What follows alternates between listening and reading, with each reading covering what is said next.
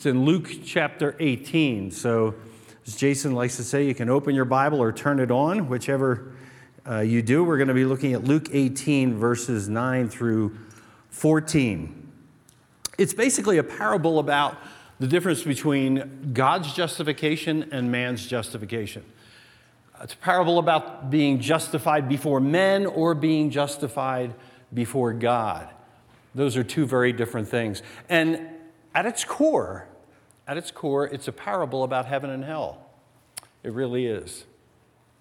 You know, a lot of us think that maybe people don't even believe in heaven and hell anymore, but Pew Research did a poll in 2014 and found that fully 7 in 10 Americans believe there's a heaven. And 6 in 10 believe that there is such a place as hell. Now, there's a great bit of diversity as to who goes to either of those places. A lot of difference of opinion there, but just the fact that Americans still believe that there's a heaven and a hell, a vast majority of Americans, is revealing, I think. And this parable, I think, is a great place to look at that. Father, thank you for your word, and we simply ask with the psalm writer that it would be a lamp to our feet and a light to our path, and that you would open our eyes, that we might behold wonderful things from your word. In Jesus' name, amen. You know, one of the most difficult tasks of preaching is coming up with what Dr. Haddon Robinson used to refer to as the big idea of the text. What is that one central idea that all the smaller ancillary ideas are connected to? And sometimes it can be tough coming up with that one single big idea.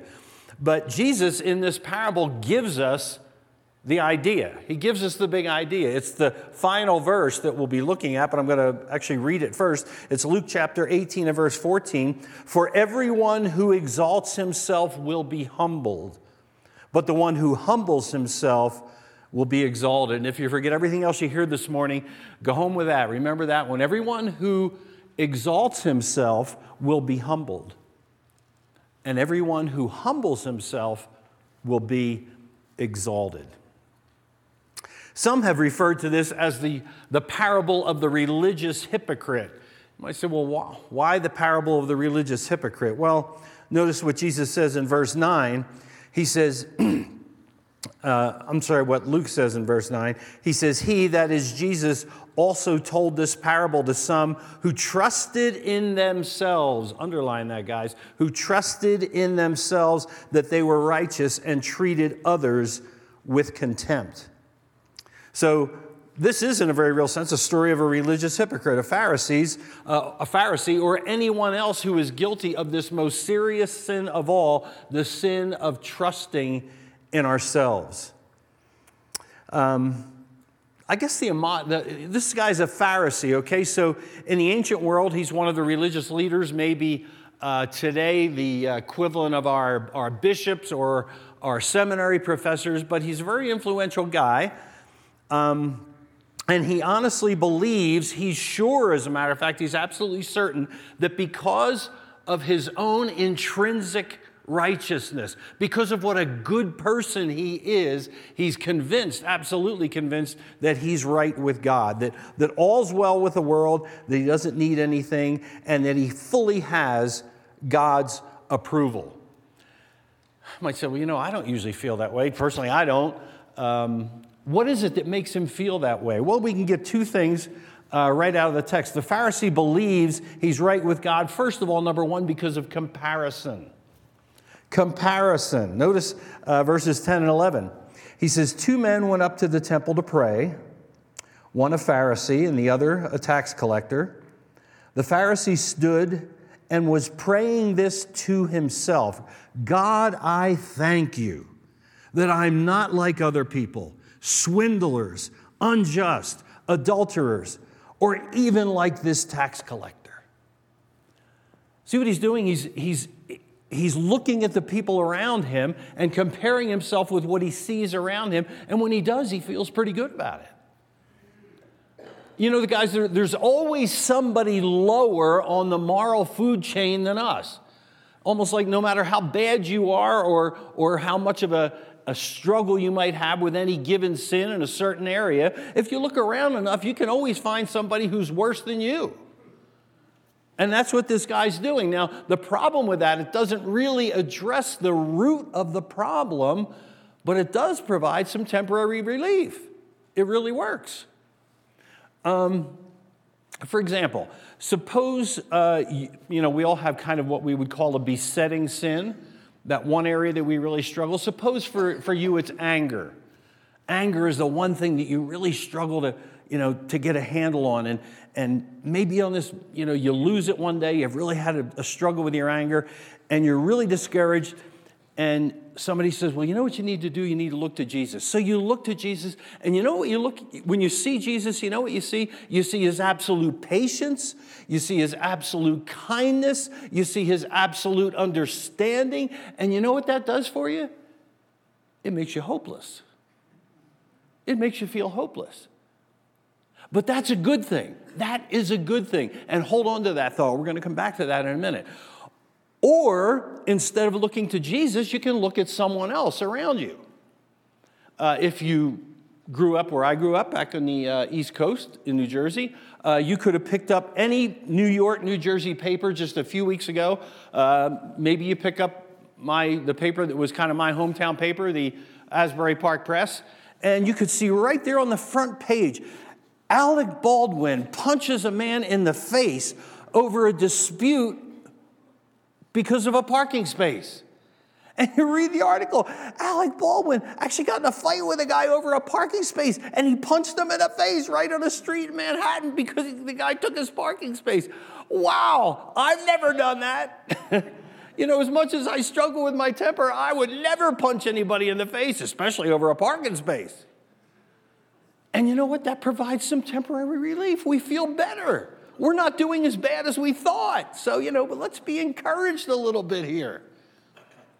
But again, it doesn't address the root of the problem, does it? It provides some temporary relief, but does not address the real root of the problem. So the Pharisee makes himself feel better by comparison. Secondly, by compensation. By compensation. Look what he says in verse 12. I fast twice a week, and I give tithes of all I get. What a guy, huh? See, the Mosaic law would have required him to fast once a year. That was the requirement. But see, if you're trying to justify yourself, if you're trying to promote yourself, spiritually speaking, and convince yourself that you're okay, then once a year is not nearly enough. This guy feels like, I got to fast at least twice a week. And not only fast twice a week, but I give 10%. I give a tithe of everything I get. God, I'm a big giver. I'm a big giver. They couldn't keep this place going without me. And by comparison and by compensation, this guy has really convinced himself that he's in a right relationship with God. He's what we might call a legend in his own mind, right?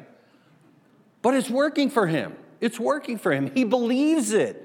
That's the tragedy. He's completely sold on this idea.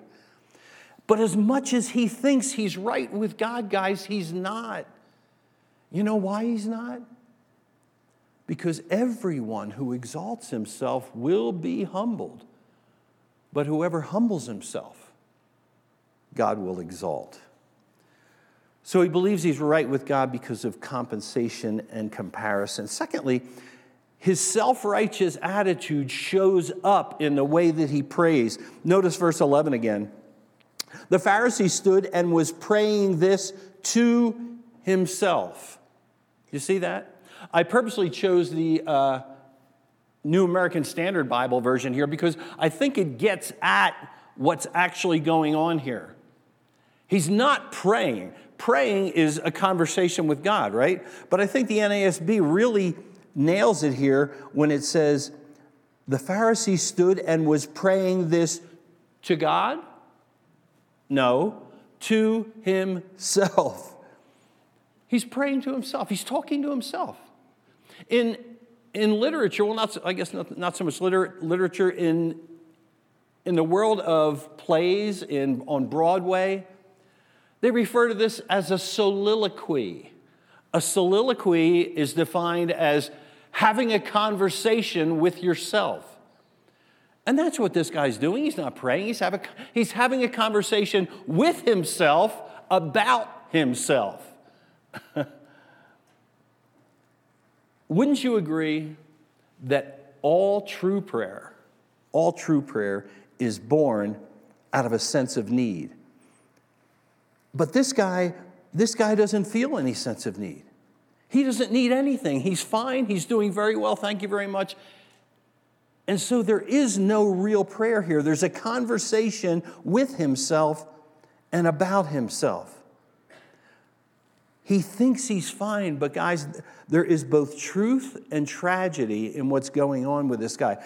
The truth is he's a sinner just like the rest of us.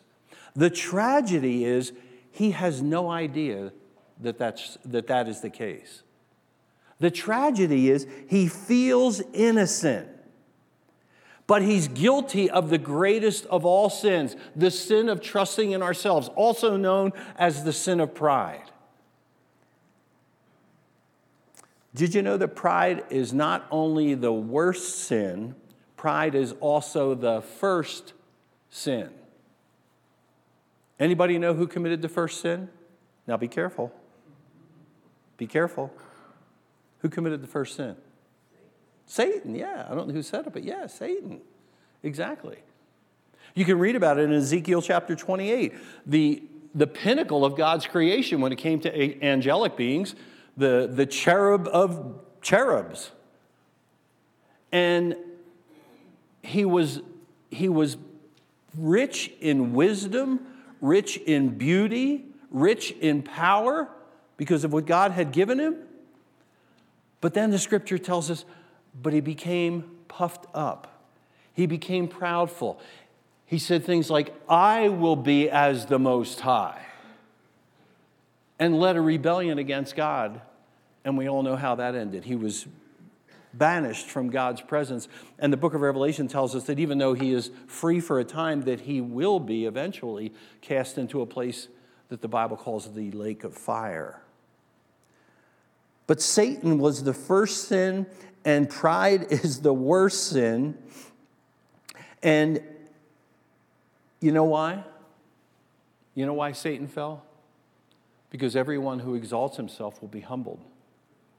But whoever humbles himself will be exalted. You know, C.S. Lewis is probably one of the most quotable Christian writers of all time, and he had a lot to say about pride and what pride does to us. Listen to what Lewis wrote. He said, the essential vice, the utmost evil, is pride. It was through pride that the devil became the devil. The devil. Pride leads to every other vice, and the more we have it in ourselves, the more we dislike it in others. Isn't that interesting? Then he goes on to say this. That is why a cold, self-righteous prig who goes regularly to church may be closer to hell than a prostitute. Wow. Why would a cold, self-righteous person who goes to church every Sunday be closer to hell than a prostitute? Well, I think on the face of it, it's obvious. The cold, self-righteous person may go to church every Sunday out of habit, but he doesn't come out of a sense of need. He's cold. He's self-righteous. He believes that he's okay within himself. He believes he possesses righteousness and goodness intrinsically and doesn't need any outside help.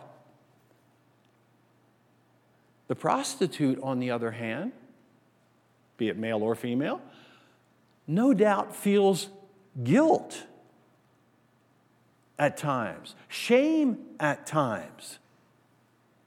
And guys, that's the first step toward the cure. Knowing that we're not intrinsically righteous, knowing that we're not in a right relationship with God in and of ourselves, that's the first step toward the cure. And that's why what Lewis says is absolutely right.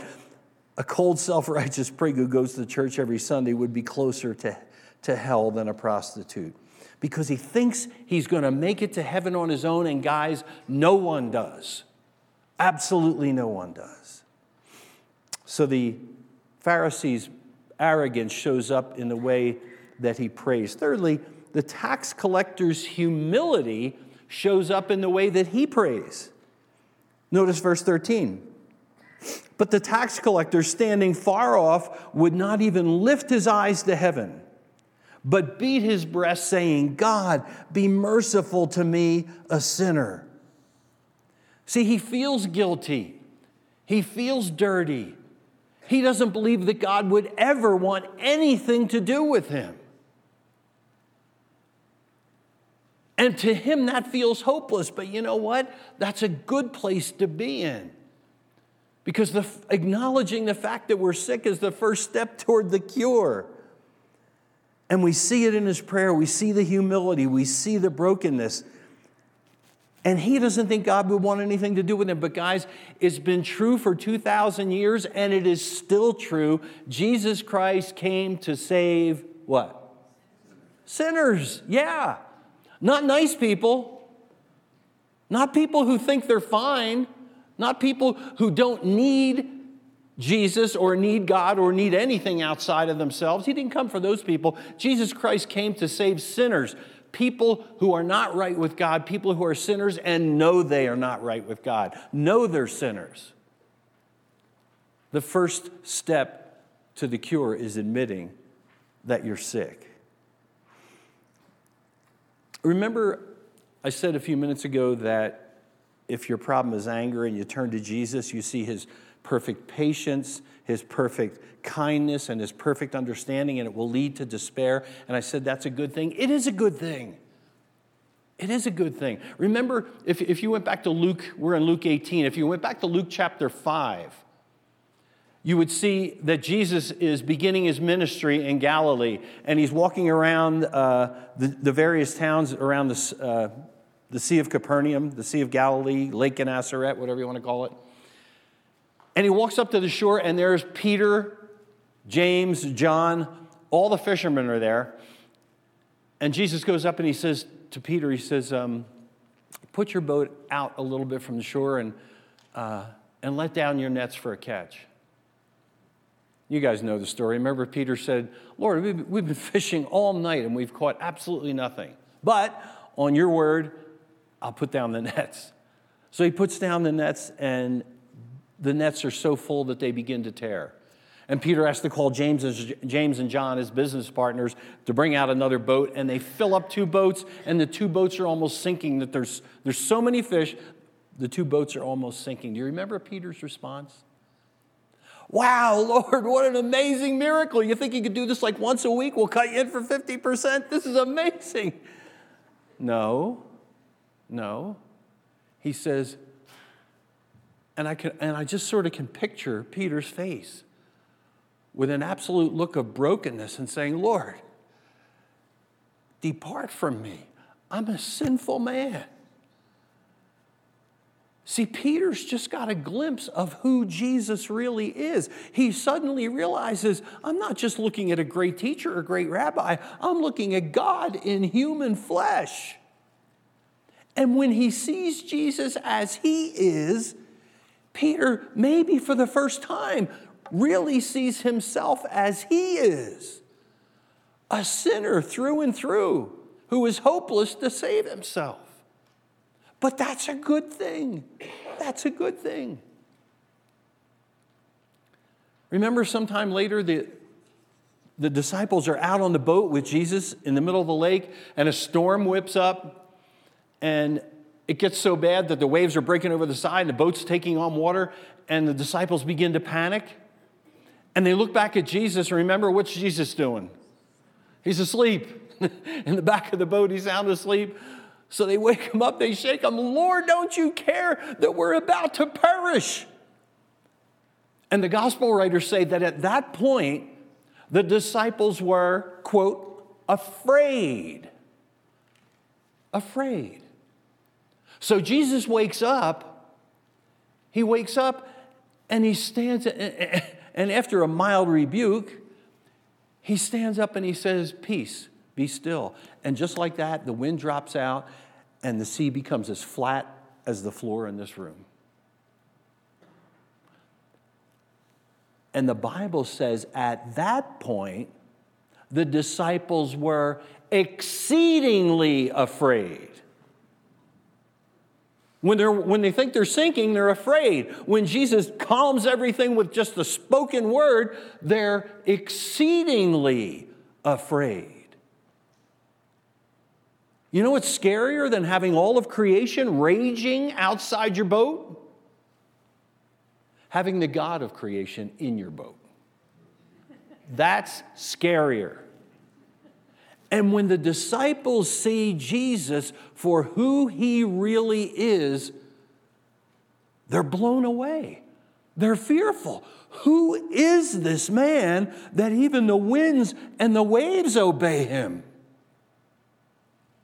And they see themselves as they really are. Sinners who need a Savior. So listen, guys, whether it's the tax collector beating his chest and just saying, God, be merciful to me, a sinner, or whether it's Peter saying, Lord, depart from me, I'm a sinful man, or whether it's the disciples in pure fear saying, who is this man that even the wind and the waves obey him? All of those points of hopelessness in regard to themselves are a good thing. You know why they're a good thing?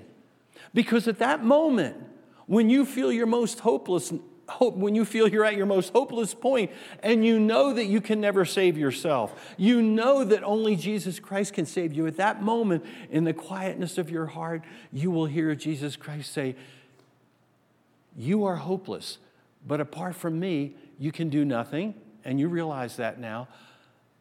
But when I died on the cross for your sins, I did everything that God requires for you to go to heaven when you die. When I died on the cross for your sin, I paid for every sin that you would ever commit from the cradle to the grave. And by simply putting your trust in me, not trusting in yourself at all, but by simply transferring all that trust to me as your Savior, at that moment, I will give you eternal life and you will never, ever perish. And you have the word, the promise of the perfect sinless Son of God that that's true.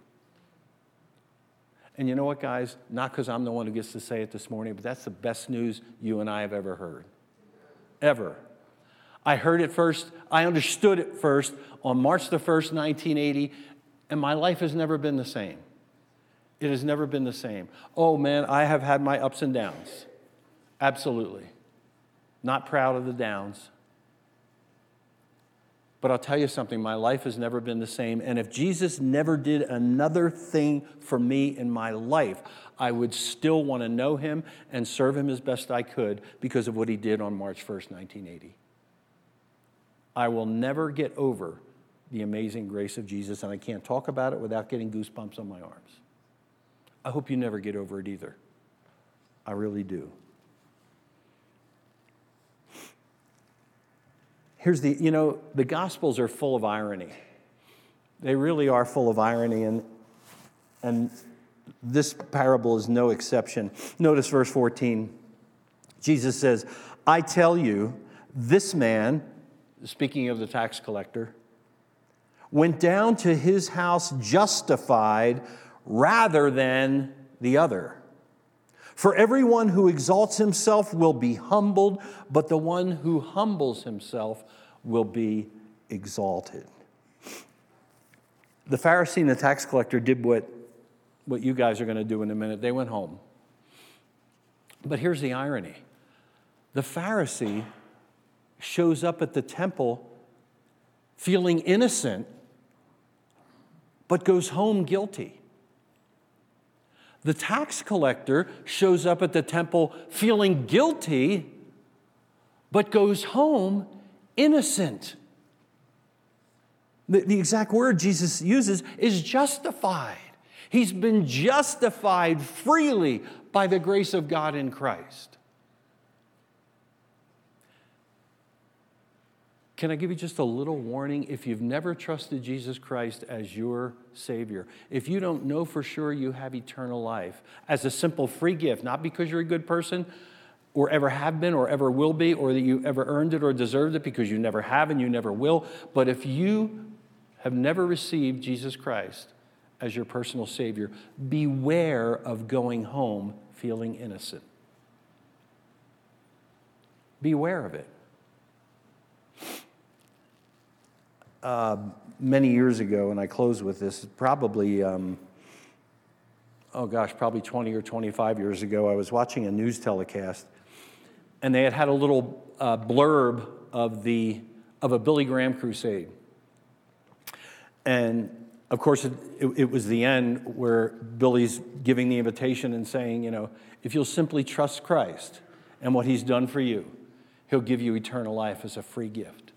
Christ died for you.